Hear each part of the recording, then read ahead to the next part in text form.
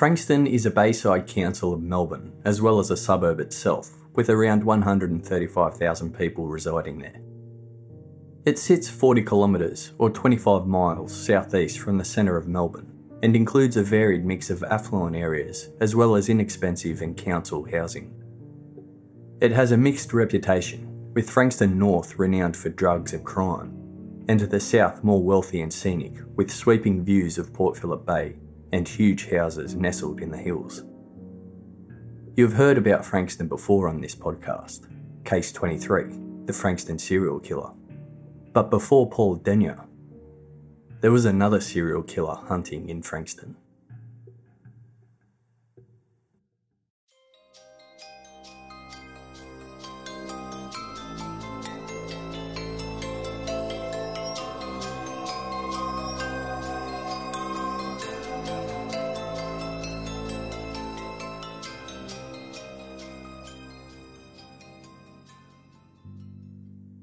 Alison Rook was a 60-year-old widow who lived with her pet Budgie in a red brick flat on Hannah Street, Frankston North.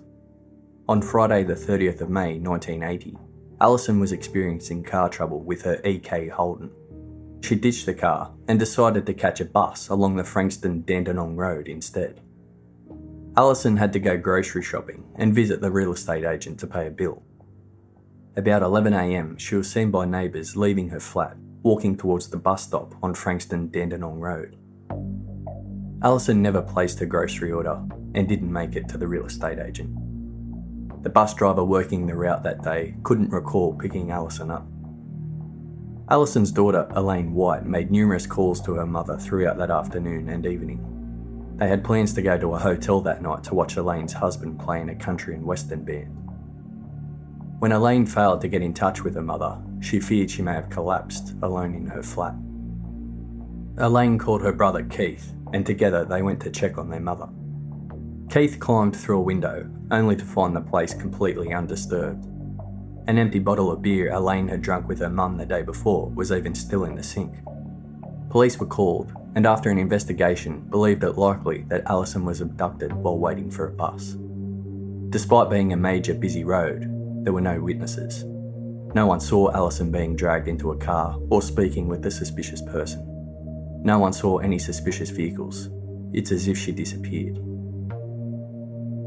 On Saturday the 5th of July 1980, 5 weeks later, a man walking his dogs found Alison's body partially hidden by scrub on McClellan Drive in Frankston. McClellan Drive runs off Sky Road, which is where Paul Denyer would attack 17-year-old Natalie Russell 13 years later. Alison was found naked, her body decomposed. The discovery of Alison's body didn't help police further their investigation. They struggled to find leads. There was no forensic evidence left at the crime scene, and no witnesses. Their frustration was evident in this interview given to The Age newspaper by head of the Frankston Criminal Investigation Branch, Inspector Murray Burgess, only days after Alison's body was found. "I am disgusted we have not received more help. Everybody just keeps on going about, doing their own thing, not caring that they could be next. This is the worst crime I've seen in this town in the 4 years I have been here. The killer has struck once, and we need help to catch him before he strikes again." Alison had another son, Ivan Rook, who was a police officer in South Australia. He said, "When I heard the news that she was missing, I had the feeling that I wouldn't be seeing her again. No one knows what it's like until they experience it. You read about a murder in the paper, and 10 minutes later you forget it. I feel anger, and I wonder that anyone could be so sick." A post-mortem failed to identify a cause of death due to the state of decomposition. Alison had 2 sets of keys to her flat. Neither set has been found. The Victorian government announced a $50,000 reward for information leading to the conviction of the killer or killers of Alison Rook, but no arrests were made. Joy Summers was a 55-year-old widow who lived only 1 kilometre away from Alison Rook's flat, although they didn't know each other. Joy lived on Norfolk Crescent, Frankston North. Joy suffered from arthritis and had previously had a stroke. Every Friday, she went shopping with her friend William Cotter. But on Friday the 9th of October 1981, William had a few medical appointments booked, so he couldn't go. Joy didn't like shopping alone, but she decided to catch a bus from Frankston Tynong Road into Frankston to buy some meat on her own anyway. She needed a side of lamb. She insisted on personally picking out her cuts of meat from her preferred butcher, Woodward's, on Wells Street. She was seen by neighbours outside her home at 1 p.m. heading to the bus stop, which was only 100 metres away at the intersection of Chilly Street and Frankston Tynong Road. Joy was seen at the bus stop at 1:20 p.m. and was never seen again. The bus driver couldn't recall picking her up, and she never placed her order at the butcher's. It had been almost a year and a half since Alison was killed. Like Alison, police believed Joy was abducted from the bus stop on Frankston Tynong Road. Her friend William Cotter was convinced that Joy would not have accepted a lift from a stranger. Yet, just like in Alison's case, no one saw a struggle or anything suspicious along the busy road that day. It was 6 weeks later, Sunday the 22nd of November 1981, about 11 a.m. A man collecting firewood found Joy's naked body hidden in thick scrub in bushland near the intersection of Sky Road and McClellan Drive, Frankston North. Only about 3 kilometres away from where Alison Rook's body was located. Like Alison's body, Joy was covered, but not buried. A post-mortem also failed to find a cause of death in Joy's case, due to decomposition. Police determined that Alison and Joy's murders were linked. There were more than just a few similarities. The two murders were almost identical. 2 special hotlines were set up at Frankston Police Station, with Inspector Walsh warning that they believed the Frankston killer would strike again. The early working theory was that Joy and Alison had probably accepted lifts from the killer after mistaking him for someone they knew or trusted. They were then killed and their bodies dumped the same day. They even considered that the killer may have been in disguise. Chief Inspector Burgess said, "They weren't the type of women who would jump into a car with just anyone. It would have to be someone they felt confident to get into a car with. It is quite feasible that the killer could be someone dressed up as a woman, a priest, or anything like that." He continued that he believed the killer was clever, not the kind to drop his wallet at the scene or leave any evidence behind. He concluded that the killer probably lived in the area and knew it well.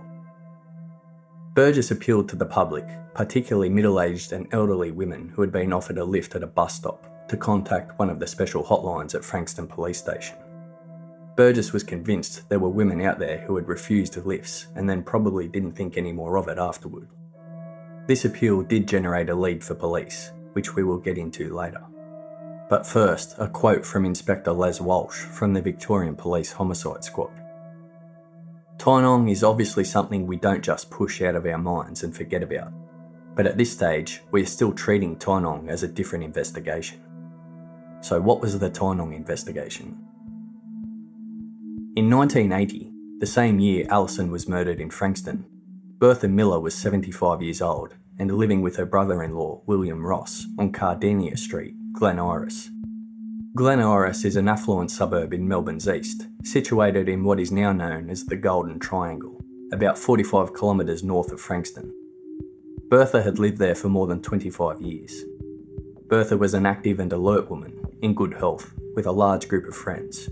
She was heavily involved in her local church. Bertha had worked with the Spring Street Mission in the central Melbourne suburb, Paran, for over 40 years. She was the longest serving member, having joined in 1932. She also worked at the Sunday school and was the church treasurer. The church priest described her as a humble woman who spent her life helping others. Although not a wealthy woman, she sent money to many other Christian missions. At 10:15 a.m. on Sunday the 10th of August 1980, Bertha called out to her brother-in-law William, who was in the shower. She told him she was off to church, she would be home late, and not to wait for her to have lunch. In order to get to the church, Bertha caught the tram from High Street, Glen Iris. Her good friend Jessie Moore lived nearby in Burke Road. For the previous 10 years, Bertha and Jessie caught the same tram to church every Sunday, the 10:47 a.m. along High Street. Bertha boarded at the terminus and Jessie joined her shortly after at the Burke Road stop. When Jessie got on the tram that day, Bertha was nowhere to be found. Jessie thought that maybe Bertha had gotten an earlier tram so she could deal with church business. Bertha was last seen by a shopkeeper making the 400-metre walk to the tram stop. Police were called and conducted an investigation. This one was close to home. Bertha Miller was the auntie of the then Victorian Police Commissioner, Mick Miller. But there were no witnesses, no signs of a struggle, no leads at all. No one had seen anything suspicious. Bertha had disappeared without a trace. Catherine Headland was 14 years old. She had moved to Australia from England with her family in 1966 when she was just 1. They immigrated during the era of the £10 POM scheme, when British and Australian governments worked together to help populate Australia. The outer eastern suburbs of Melbourne were heavily populated with English immigrants during the time. She lived with her mother and older brother in Allen Street, Berwick. This outer southeastern suburb was at the time a rural area, only just starting to kick off with housing developments and subdivision. Berwick is a little further southeast of Glen Iris and northeast of Frankston. Catherine was popular at school. She loved competing with her horse Prince in local equestrian competitions. It was her horse that led her to receive an ultimatum from her mother Hazel. Either get a job to help with its upkeep, or we sell the horse. Catherine chose the job. Hazel worked at the Coles supermarket in the local Fountain Gate shopping centre. She got Catherine a job there working part-time on weekends. And Thursday the 28th of August 1980, during the school holidays, was to be Catherine's first mid-week shift. It was 2.5 weeks after Bertha had gone missing in Glen Iris. Hazel Headland, Catherine's mum, left home that day at 8:30am, leaving Catherine 70 cents for the bus fare. Catherine didn't start work until 12 midday, but she left home at 9:30am to visit her boyfriend, John McManus. John lived on High Street, Berwick, about a 1-mile walk. John had a number of other friends visiting, and they watched TV and listened to records. Catherine told her friends she wasn't particularly keen on going to work, and that she wanted to quit altogether because it was stifling her social life. At 11:10am, Catherine left John's house and walked to the bus stop at the corner of Manuka Road and High Street, where she planned to catch the 11:20am bus to work. Catherine never made it to work. She was never seen again. Police were called and immediately launched an investigation. Many people came forward with alleged sightings of Catherine later that afternoon. This confused the initial investigation. A bus driver was adamant that he picked up a girl matching Catherine's description and a blonde girl about the same age at the Peel Street bus stop, which is about 800 metres away from the Manuka Road stop. Others claimed to have seen Catherine about 2:30pm that afternoon in Narre Warren, about 8 kilometres away from Catherine's bus stop, speaking with the blonde girl. A photo fit was even released of this blonde girl alleged to have been seen with Catherine, but she was never identified. If it was true that Catherine did go to Narre Warren instead of work with an unknown friend, it's possible she may have decided to hitchhike home. Hitchhiking was very common at the time, and another bus driver came forward saying he was positive he had seen Catherine hitchhiking in the past. Police determined that these sightings of Catherine were unreliable and that there was no evidence Catherine got onto the bus.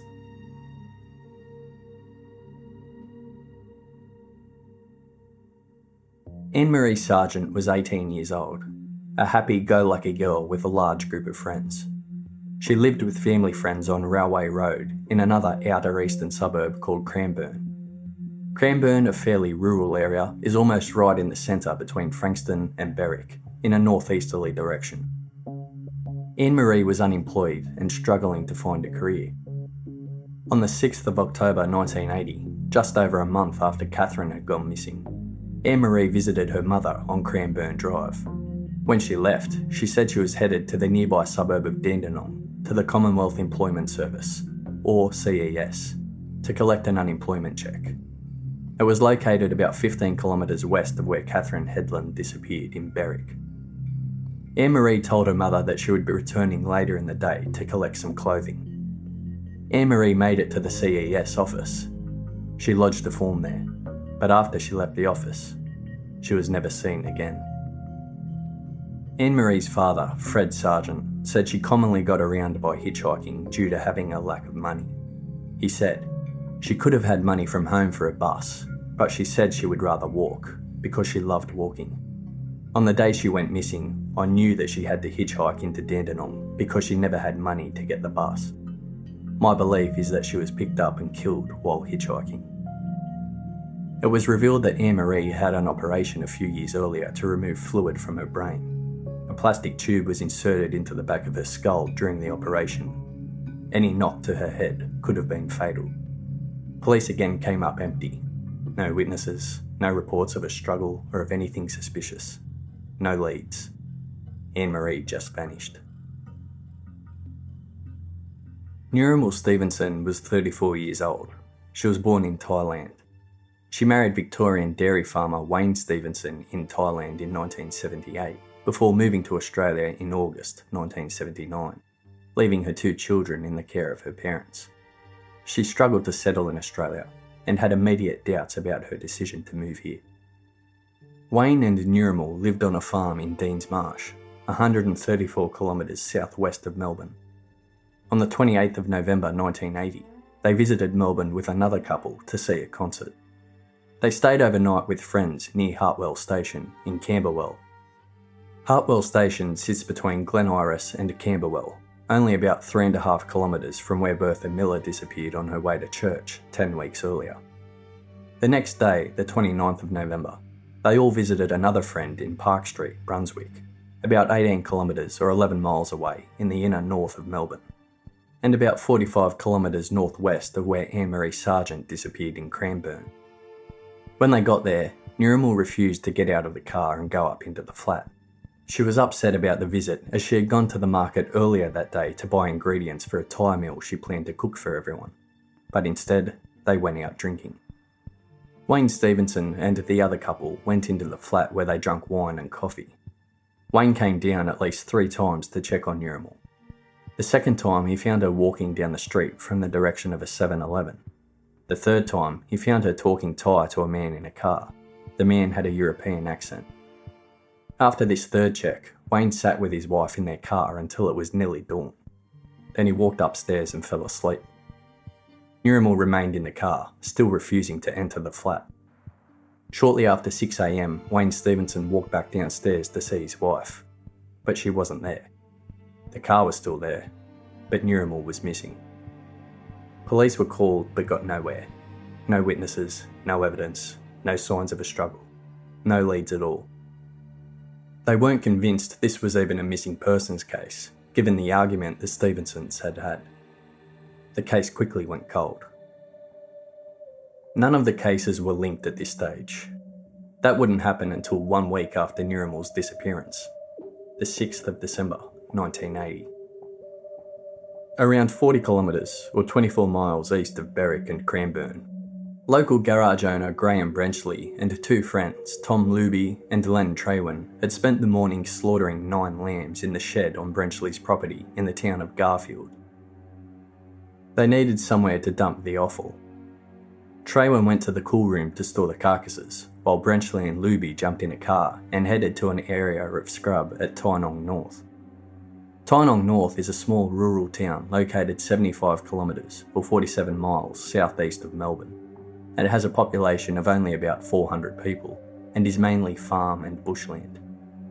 Brenchley knew the foxes and wild dogs in Tynong North would take care of the offal for him. 2 kilometres north of the Princes Highway at Tynong North, along Brew Road, there is a dead-end dirt track that leads up to an abandoned sand quarry, now filled with water. The track is rarely used. To the left of the dirt road, there were numerous wallaby tracks leading in different directions. A quiet, isolated area, thick with flies and infested by snakes. The chances of running into another person were remote. It was the ideal spot. It was about 2:30 p.m. Brenchley chose a wallaby track and started walking, looking to dump what was left of the lamb. As he was walking, he looked to his right and was stunned. He called out to his mate, Luby. "Christ, there's a body over here." Brenchley went in for a closer look and called out a second time. "No, there are 2 of them." Brenchley had found the bodies of Bertha Miller and Anne-Marie Sargent hidden in dense low scrub. Like Alison Rook and Joy Summers, the bodies weren't buried, but the dense undergrowth in which they were found provided sufficient concealment. The crime scenes of Alison and Joy were about 50 kilometres west of the Tynong North crime scene. Both bodies were badly decomposed. They were laying face up, head to feet beside each other at the base of a large tree. Each had one arm across the chest and the other beside their body. Anne-Marie Sargent was naked, but Bertha Miller was still heavily clothed. Police were called and a crime scene was established. A thorough search of the area the following morning on Sunday the 7th of December located a third body at 10 a.m, only about 15 metres away. It was Catherine Headland. A member of the forensic science laboratory found her. She was also badly decomposed and had been left naked. The media immediately printed headlines drawing comparisons to the infamous Truro murders in South Australia. 7 women were killed between December 76 and February 77. 5 of the victims were dumped in bush paddocks at Truro, just off a main highway. When asked about the similarities, the head of the Victorian Homicide Squad, Chief Inspector Paul Delianis, shot it down, saying, "This is just a local problem." He continued, "It seems this is the dumping ground for some sort of killer. We are not overlooking the possibility that there are others there." He said the search and rescue squad would closely comb over the 10-hectare, 24-acre area for clues and for more bodies. Post-mortems were conducted on Monday the 8th of December. Anne-Marie Sargent was able to be identified by the plastic tube inserted in her skull during her brain operation. It took a few days to identify Bertha Miller and Catherine Headland.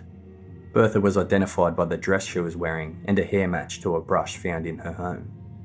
Catherine was identified by a leather anklet, earrings and dental records. Police were surprised to learn of the age gap between the victims. Chief Inspector Paul Delianis said police initially thought it likely that all the victims would be young. "We were looking at a possible sexual motive, but we will have to look again at the situation." The sexual motive wasn't completely discarded, but it didn't fit any known pattern given the substantial age gap of the victims. Due to the bad state of decomposition, no cause of death was able to be determined for any of the victims. Police confirmed they were checking for similarities between the 3 Tynong victims and the murder of Alison Rook in Frankston. Joy Summers, the second Frankston victim, hadn't been attacked at this point in time. Each victim was either waiting for public transport or was hitchhiking. Each victim was close to home and disappeared from public areas shortly after being seen by witnesses. Yet there were no witnesses to any suspicious activity. No tips had been called in. A special operations room was set up at Russell Street Police Headquarters in central Melbourne. Over 25 police were involved in the search and initial investigation. An early avenue of investigation was to set up a roadblock near the Glen Iris home of Bertha Miller. The roadblock occurred on Sunday the 14th of December on High Street, Glen Iris. Although it had been 4 months since the day she disappeared, police hoped someone would come forward with information. Maybe someone remembered something. And they did. Police learnt that Bertha may have accepted rides from strangers in the past, despite her brother-in-law saying she wouldn't. Detective Inspector Ritchie from the Homicide Squad said, "It appears she was the sort of person who would accept a lift from people she did not know. We have spoken to a number of people who have given her lifts at various times in the past." After successfully learning this information from the roadblock set up for Bertha, police set up a roadblock the next day on Thomas Street, Dandenong, seeking information about Anne-Marie Sargent. It was there in Dandenong that Anne-Marie was last seen collecting her unemployment cheque. Following the information that had been received about the possible sighting of Catherine Headland in Narre Warren on the afternoon of her disappearance, a dummy wearing the same clothes as Catherine was displayed in the area on Friday the 19th of December. After the early steps of the investigation had taken place, police issued a press release stating that the driver of a white taxi may be able to assist with their inquiries. Witnesses had come forward and said that a white taxi, possibly a Holden Kingswood, was spotted near where the bodies were found on 3 occasions that corresponded with the time of the killings. Paul Delianis said no connection had been made between the 3 victims, so they believed the taxi could have been used as a ploy to pick them up. After making extensive inquiries with taxi companies, police were told that some drivers offered free lifts to women, and this was known to happen in the Tynong North area, but they weren't able to identify the taxi they were looking for, or the driver. On Thursday the 3rd of February 1983, 2 years and 2 months after the original discovery at Tynong North, a teacher and former AFL footballer Barry Davis found the body of Niramal Stevenson. Barry was driving along the Princess Highway in Tynong North when a tyre went flat on a trailer he was towing. They pulled over opposite a truck stop. While his mate went to try and borrow a jack, Barry decided to stretch his legs. Quote, "I decided to take a walk up the bush track. I walked up this track for approximately 50 metres from the road and came to a dead end. I then turned around to walk back and noticed a bone on the ground." At the time, Barry was a senior lecturer in anatomy and physiology and immediately recognised it as a human thigh bone. The track he is referring to is the same one off Brew Road that led to the old sand quarry where Bertha, Catherine and Anne-Marie were found. Police were notified, attended the scene, and after a search, they located the body of Niramal Stevenson. Like the others, she wasn't buried, but concealed by thick undergrowth. She was found naked on the opposite side of the track to the other victims, closer to the highway, about 2 kilometres away from the first crime scene. Detective Chief Superintendent Phil Bennett said, "We have every reason to believe the fourth body is connected to the other 3. They were too close not to be connected." Like the other victims, an autopsy failed to identify a cause of death. Niramal was identified by dental records. After 2.5 years of investigation and more than 1,000 interviews, they had found the fourth body at Tynong. They had answered the question lingering over whether Niramal Stevenson had met with foul play. So the timeline is: Alison Rook was the first to go missing on the 30th of May 1980. She was found 5 weeks later at Frankston. Bertha Miller was the next to disappear on the 10th of August 1980. Then Catherine Headland on the 18th of August 1980. Then Anne-Marie Sargent on the 6th of August 1980. Niramal Stevenson on the 30th of November 1980. Proximity-wise, Niramal was by far the furthest distance to the other women when she disappeared. But the night before she went missing, she had stayed the night in the next suburb from where Bertha Miller had disappeared from. The bodies of Bertha, Catherine and Anne-Marie were found at Tynong North on the 6th of December 1980. Joy Summers went missing on the 9th of October 1981 and was found at Frankston 6 weeks later. Niramal Stevenson was the last to be found on the 3rd of February 1983 at Tynong North. Police were treating the Tynong North investigation separate to the Frankston investigation, but were open to the idea that they could be linked. In fact, opinions were divided amongst the investigators as to whether or not they were hunting 1 or 2 killers. Some even suggested it could be 3. A coronial inquest into the 4 Tynong North murders was held at Hawthorn Coroner's Court in Melbourne before Coroner Anthony Ellis. Ellis released his findings on Wednesday the 12th of June 1985. By now, the investigation had been ongoing for 4.5 years. 2,000 interviews had been conducted, which had taken detectives as far as North Queensland. There were 11,400 pages of notes, statements and other documents. Some suspects had been identified, but there was insufficient evidence for any arrests. Coroner Ellis said that the person or persons responsible for the murders appeared to have no criteria in the selection of victims. There were great disparities in the ages and social backgrounds of the 4 women. But there were similarities that linked them all. All disappeared on large roads while using public transport or hitchhiking. All 4 were either unemployed or worked only part-time and therefore had free time during the day. After all of the evidence was heard before the coroner's court, Coroner Anthony Ellis was unable to determine how, when or where the women died. It was an open finding. Quote, "There does not appear to be any particular pattern to the date or times that the women disappeared. There is no doubt that foul play must be suspected. I must return an open verdict."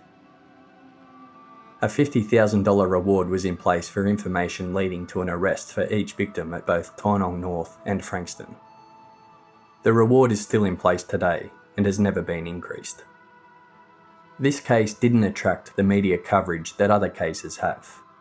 Compare it to 2 other Victorian cases, the Frankston serial killer Paul Denyer, which was still a decade away, or Mr. Cruel, which was also a few years away from breaking. and the media coverage of Tynong North and Frankston was far lower in comparison. Despite this, the police had still conducted an extremely large-scale and intense investigation, one of the largest in Victoria's history up to that point. They believed sexual assault was a motivation for the killings, but couldn't prove it. They also believed the victims were asphyxiated or stabbed, but again, they couldn't prove it. The investigation continued, however, with no fresh leads and not enough evidence to make any arrests. It was eventually scaled back. The Tynong North and Frankston cases were still mentioned together, but still weren't conclusively linked. Eventually the cases were placed in the cold case file. But new life was breathed back into the investigation, and it was reopened after a Christmas card was sent to Catherine Headland's family in December 1988. Inside the card was a handwritten note. It read, "I hope in writing to you I do not cause you or your family any stress. I can comprehend the pain, the agony you have endured to lose a loved one, Catherine, not knowing when or if the perpetrator, singular or plural, will ever be caught. Well, the new year may be a good one for you. Things may unfold. The name of the perpetrator, whose deeds make Truro look like kid stuff. I'll keep in touch sometime in the new year.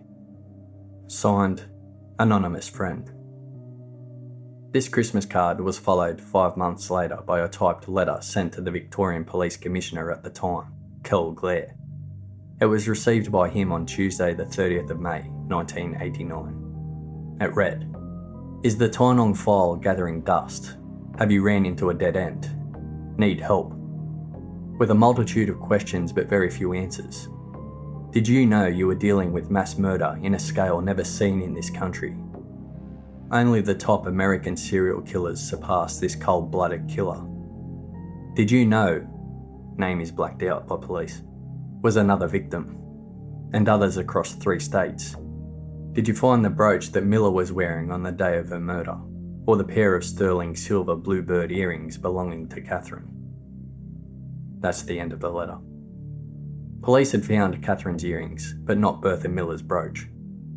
Chief Inspector Cole of the Homicide Squad said he believed the writer had intimate knowledge of the murders. He hoped it was from someone who knew the murderer and would come forward with more information. Quote, "After so many years of nothing, we have suddenly got someone communicating with relatives and the Chief Commissioner." This letter was posted only 2 weeks after a nationwide TV special aired on Jack the Ripper, which had made mention of the taunting letters sent to Scotland Yard Police. Diane Short, Anne-Marie Sargent's sister, said, "He is still out there and he is playing games with us now.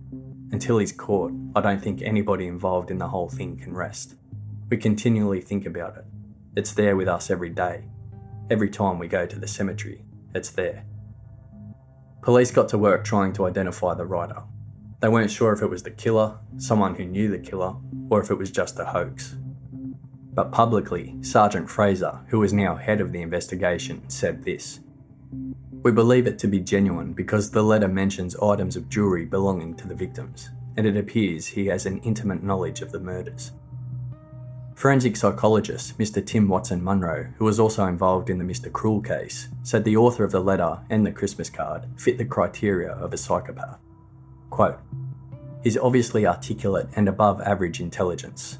It is possible he is flagging a warning that he may strike again." Mick Miller, the former Victorian Police Commissioner and a nephew of Bertha Miller, was interviewed about the new developments. He said, "The Victorian Police have a top reputation of being able to solve serious crimes long after their occurrence. As leader of the force, it was with considerable disappointment that we were not able to solve the murders at the time." He said he was confident the case would be solved. After the letters were released to the public, police were bombarded with new information. Detectives who worked the case originally were recalled from their current duties to get back to work on the Tynong case.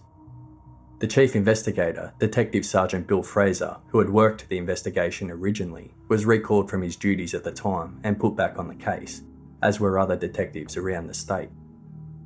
The new information they received from the public took weeks to sift through. Some information was new to police and had to be examined thoroughly. It led to many more people being interviewed and even some cars being forensically tested. Media reports at the time still only mainly referred to the 4 Tynong North murders. The Frankston murders were barely mentioned, maybe a line or two in the occasional article briefly mentioning the fact police were considering the possibility they were linked. But that's it. Another interesting point about the media reporting at the time, after the letters were made public, the media started calling the killings mass murders, the Tynong mass murders. Speculation was rife that an interstate mass murderer was on the loose, so the letter writer had an effect.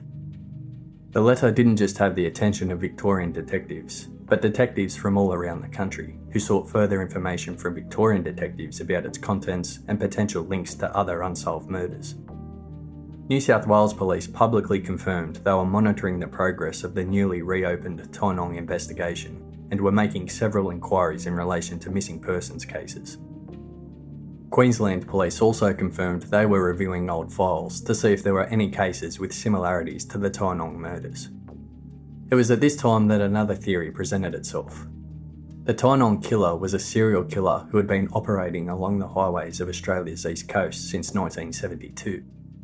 It was reported 13 women had been murdered along eastern seaboard highways between 1972 and 1983, and their cases remained unsolved, which would explain why Queensland and New South Wales Police were monitoring developments closely. On the 5th of June 1989, police revealed they had identified the letter writer, and he was not the person responsible for the murders. The man's name was not disclosed due to fears for his life, but he had given information to police. He was a prisoner at Pentridge Prison in Melbourne. 3 typewriters were seized from the prison's J Division, and forensic tests showed one of the typewriters had been used to type the letter sent to the Commissioner. The writer told police he sent the letter because he had feelings of sympathy towards the families of the murdered women. The name that was blacked out in the letter was Edwina Boyle, who had last been seen in her home in Dandenong in October 1983. Police launched a large-scale search to find her at the time of her disappearance, but they came up empty. Her body wasn't located until 2006, and her husband was charged and convicted of her murder. So the case was unrelated to the Tynong Frankston killings. However, it was commonly linked to them over the years. Despite the investigation kickstarting and the renewed public interest, no arrests were made, and the case went cold again. Until 1999. In 1999, Victorian Police established a new task force to investigate the killings, codenamed Lyndhurst. Former Police Commissioner Mick Miller, nephew of Bertha Miller, lobbied for the case to be re-investigated. His pleas were heard, and a new task force containing 7 police was formed. It was hoped that advancements in DNA technology could provide the breakthrough they were looking for. Their job was to check the boxes of old exhibits, review the notes from the original investigators, review witness statements, and every other piece of information they could find in the file. Speaking to witnesses would prove to be a problem though. Many were now dead, and those that were still alive struggled to remember back all those years ago. Exhibits were sent to the Forensic Science Centre to establish if there were any DNA traces that could be analysed. If DNA traces were found, police planned to ask several suspects for comparison samples. Despite the fact no arrests had ever been made, police had a few people in mind. Task Force Lyndhurst would be concentrating on the Tynong North murders, but would look at other murders if evidence was uncovered confirming they were linked. So again, the Frankston killings were briefly referenced, but not officially linked. Different generations of detectives had by now worked the case. Some were convinced Tynong North and Frankston were linked. Others entertained the idea that 2 serial killers were operating at the same time. Others believed there could be 3 killers. Even 2 expert analysts who examined all available evidence came to 2 different conclusions.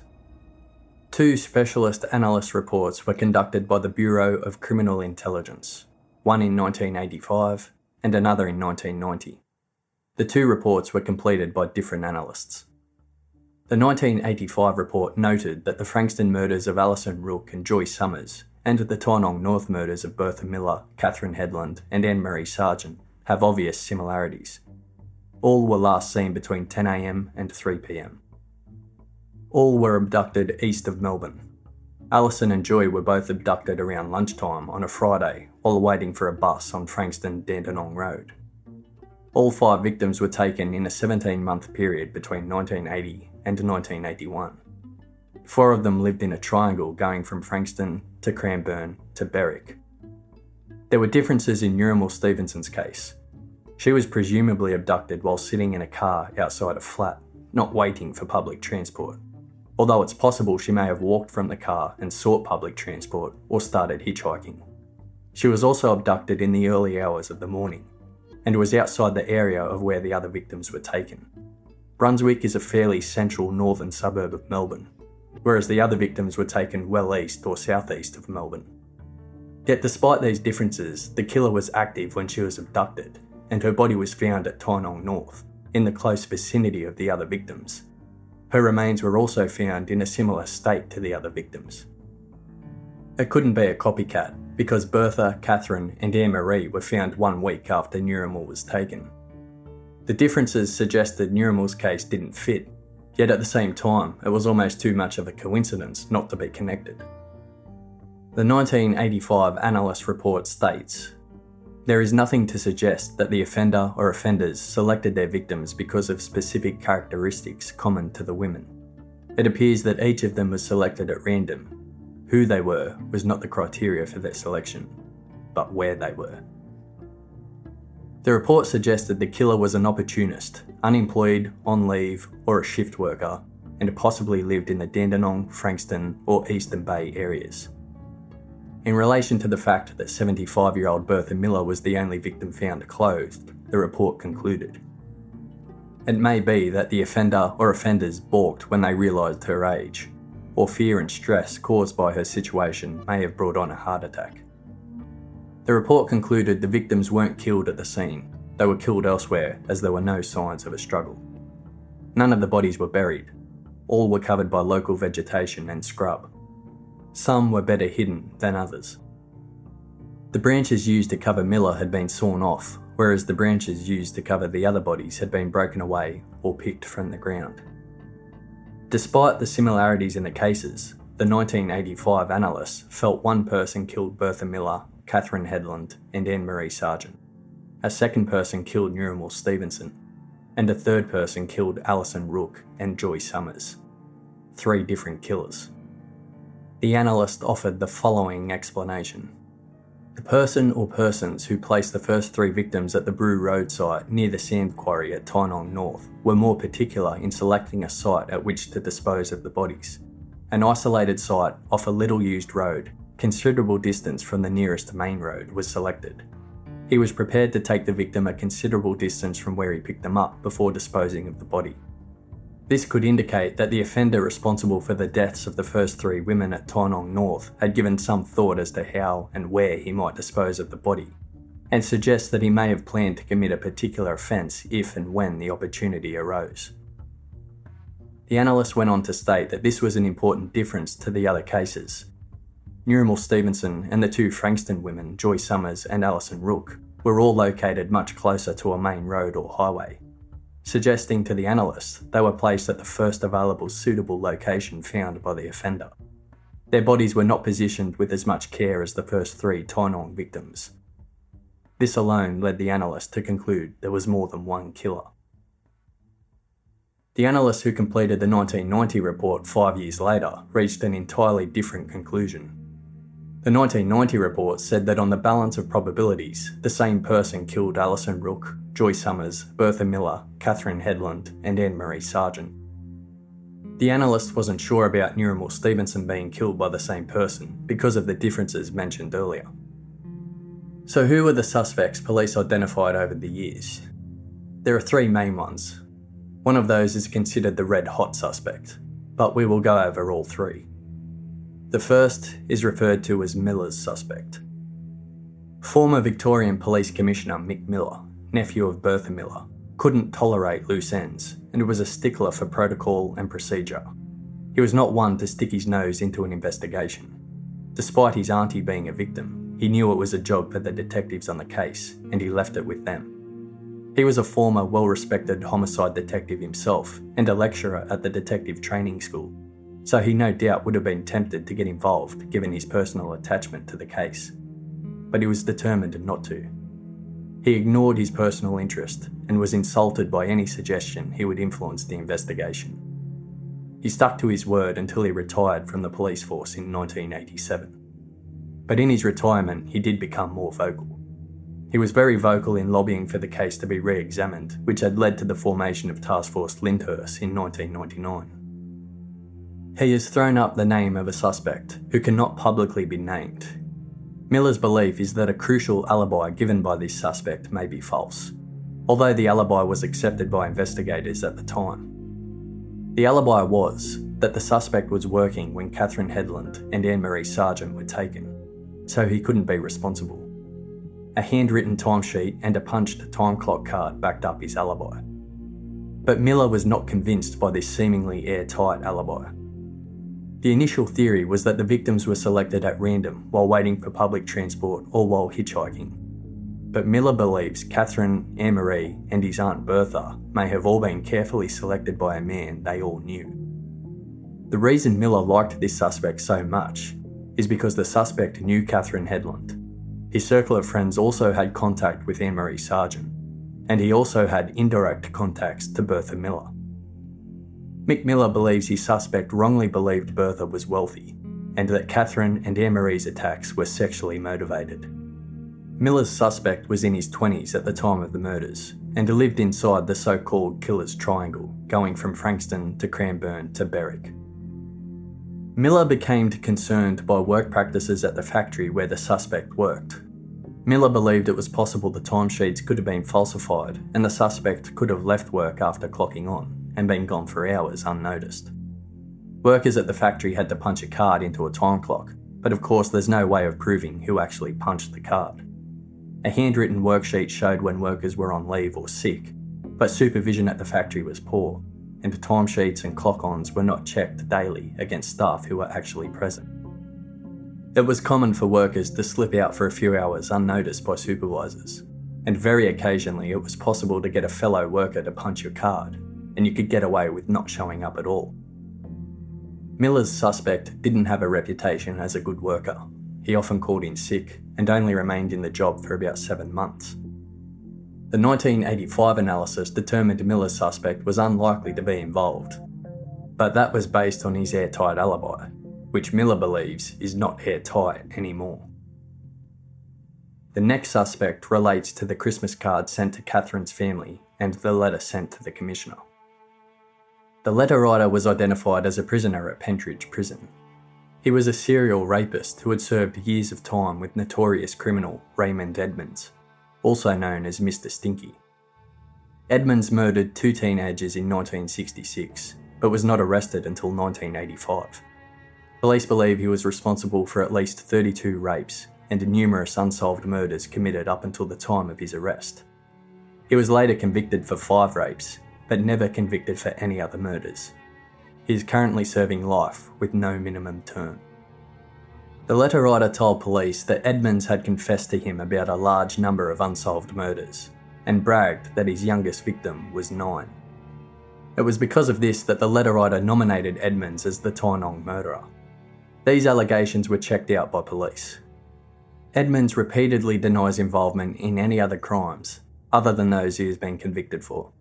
He refuses to speak to police or cooperate in any cold case investigations.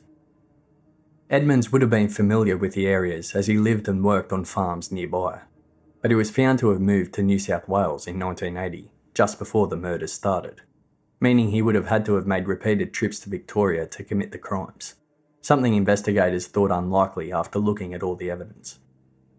The letter writer told the Sunday Age newspaper that Edmonds had revealed details about the crimes that were never released publicly. Presumably he is referring to the jewellery he mentioned in the letter. A quote from the letter writer: "I have done some terrible things and I have taken responsibility for them. Edmonds was a very bad machine. One of those Tynong girls was only 14. I have to speak up. He has left bodies everywhere he lived. He shows no remorse and he'll never change. Edmonds once said, if I told them everything I've done, they'd neck me. The enormity of his crimes is terrible. Society should know what happened."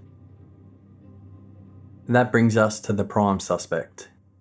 Due to a 1985 court suppression order, we can't mention his name either, although reporter John Sylvester does refer to him as Mr. Smith in one of his feature articles on the case, so we will go with that. Mr. Smith was, and may still be, a member of a fundamentalist church that believed mainstream Christian religions were no longer operating according to the true teachings of the Bible. In 1980, he lived in a street between both Joy and Allison. The three of them lived within a 1,500 metre radius. Both bodies were found along the same vicinity of Skye and McClelland roads, just around the corner.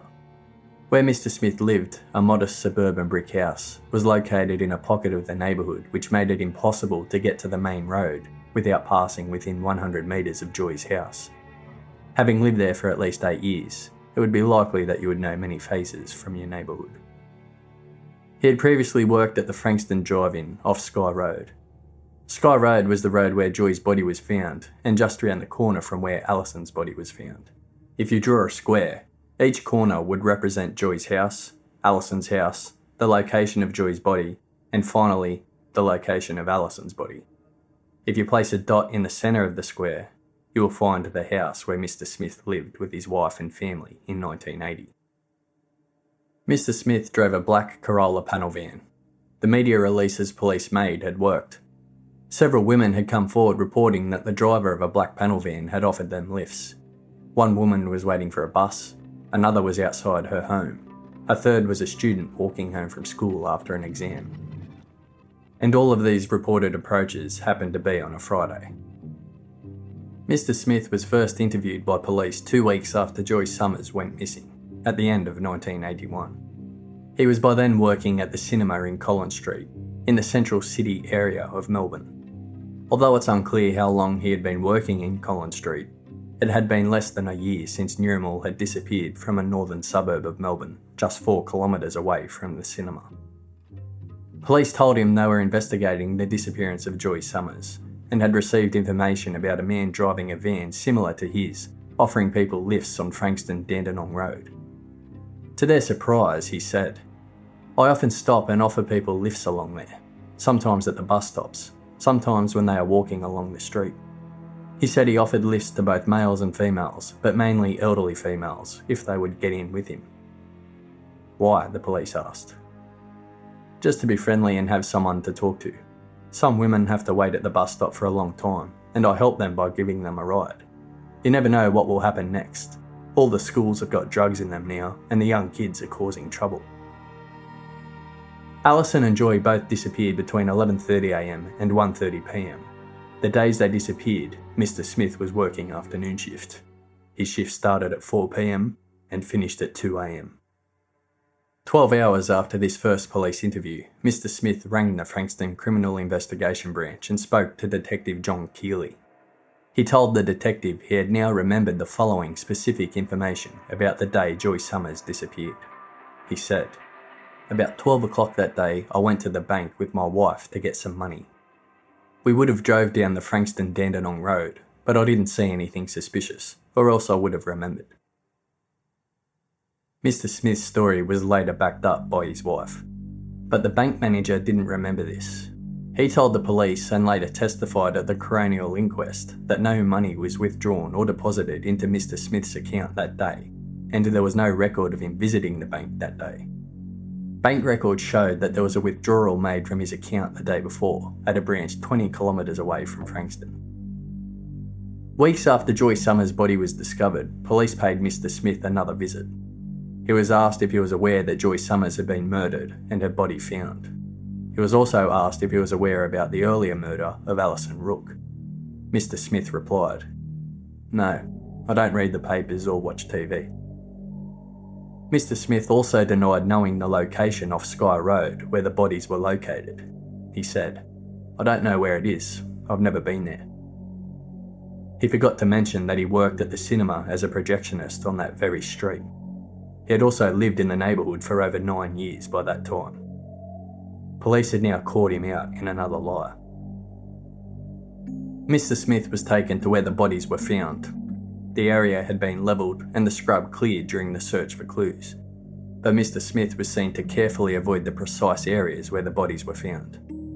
A police source said, "He became nervous and sweated a lot. He walked around the sites as asked, but at no time did he walk in the immediate vicinity of where the bodies had been lying. Extensive areas around the sites have been cleared of bush and scrub by the police crime scene searchers, and the investigators stated that without some prior knowledge, it would not have been possible to tell exactly where the two bodies had been lying." During this visit, he told police he had no idea two local women had been murdered. Police had only just told him about the murders, and when they pointed this out to him, he said, I just forgot, I guess." He was questioned further about offering people lifts. He said, "I would estimate the number of offers generally over the last 18 months to be 50 or even more. Most people do not accept lifts from me, and I would say that my success rate is about 2 or 3%. Over the last 18 months, about 6 females have accepted lifts from me. An extraordinary statement when you consider there were 6 victims." Another coincidence. Mr. Smith had lived in Frankston for many years, but only started offering lifts around the same time Alison Rook disappeared. Alison being the first of the 6 victims to go missing. In a police interview on the 3rd of December 1981, he said, "I am not a sex maniac. I never play around, and I resent the implication that I ever would." He had been charged with soliciting a sex worker 2 years earlier, whilst he was married. When reminded of that, he said, "Look, yes, but it is not how it is, sir. All I felt is a cuddle. I was lonely." Investigations revealed he was a regular at local sex shops and filled out advertisements in magazines stating he only wanted to watch. He was into pornography and visited sex workers.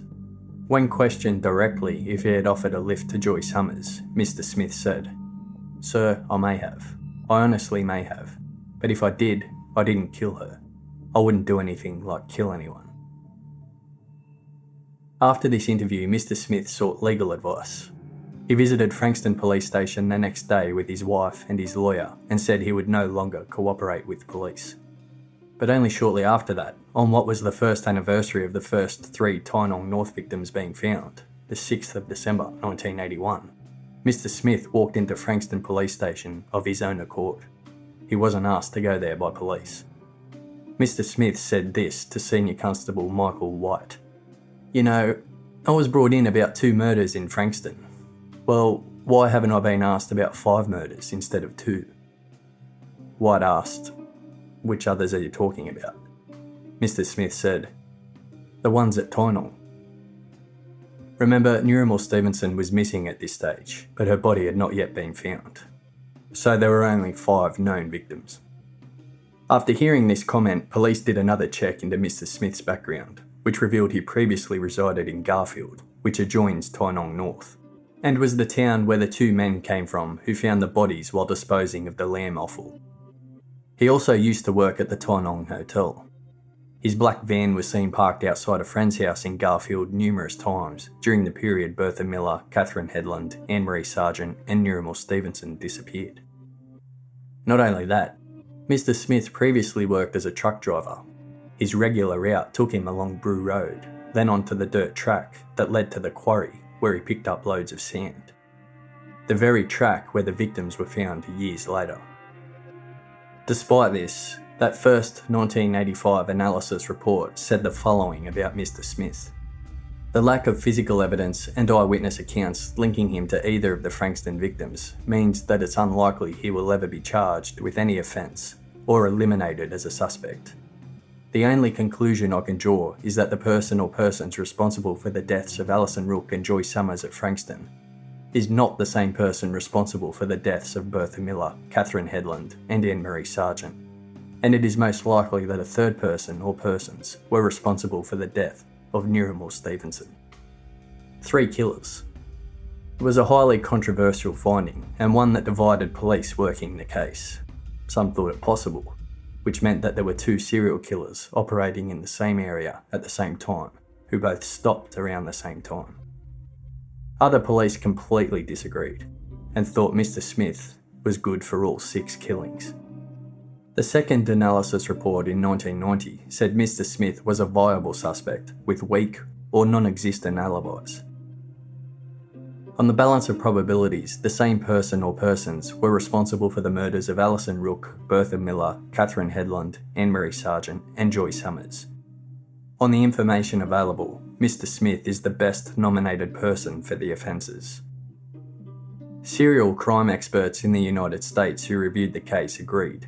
They believed Mr. Smith was likely the murderer. Mr. Smith was not working when Bertha Miller, Anne-Marie Sargent, Alison Rook and Joy Summers disappeared. But he was rostered to work from 11 a.m. to 11 p.m. the day Catherine Headland was abducted. But was that alibi correct? Police weren't so sure. Records weren't the best, and they felt Mr. Smith's timesheet also could have been falsified. In 1997, police ran Operation Alista, which actually had nothing to do with the murder investigation. It was a 4-day operation between the 20th and 23rd of August, targeting street sex work in St Kilda. 70 men were questioned for soliciting and 30 women for loitering. During that operation, Mr. Smith, aged in his late 60s at the time, approached an undercover policewoman and asked for sex. He was arrested and questioned. When being interviewed over this matter, Mr. Smith randomly blurted out he was the prime suspect in the unsolved Tynong North killings. The police interviewing him at the time weren't aware of who he was or that he was a suspect in that case. One former detective told the Age newspaper, "As far as I'm concerned, he's not the suspect, he's the killer." Mr. Smith is now in his 80s. He's still deeply religious and attends a strict church in Melbourne's Outer East.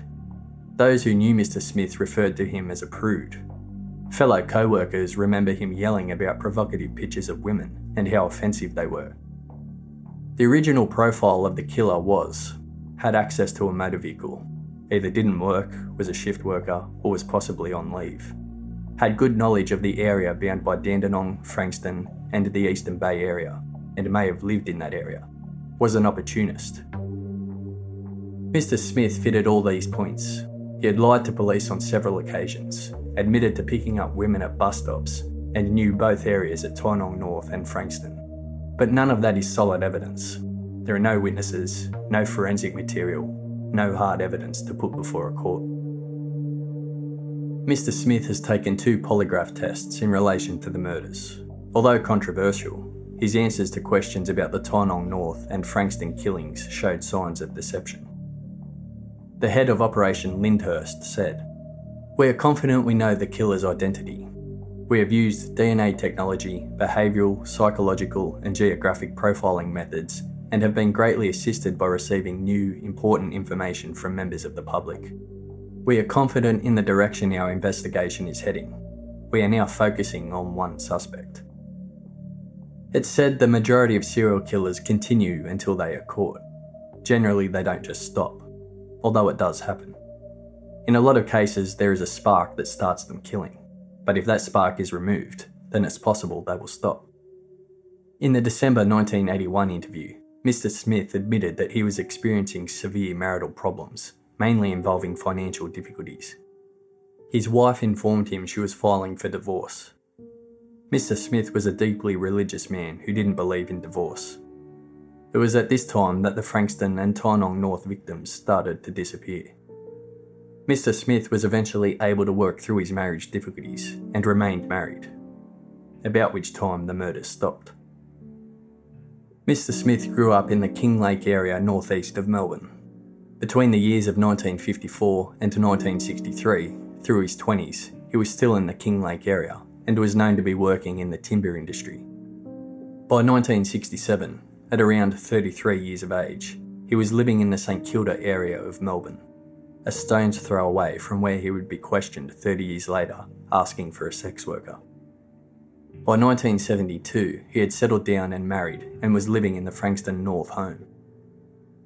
After the Frankston and Tynong murders, after being questioned, and after a court suppression order was issued, his movements are more elusive.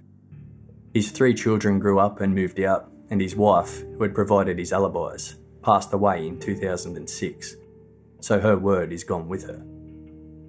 7 News tracked down Mr. Smith, and I encourage everyone to watch that news report. The link is in the show notes.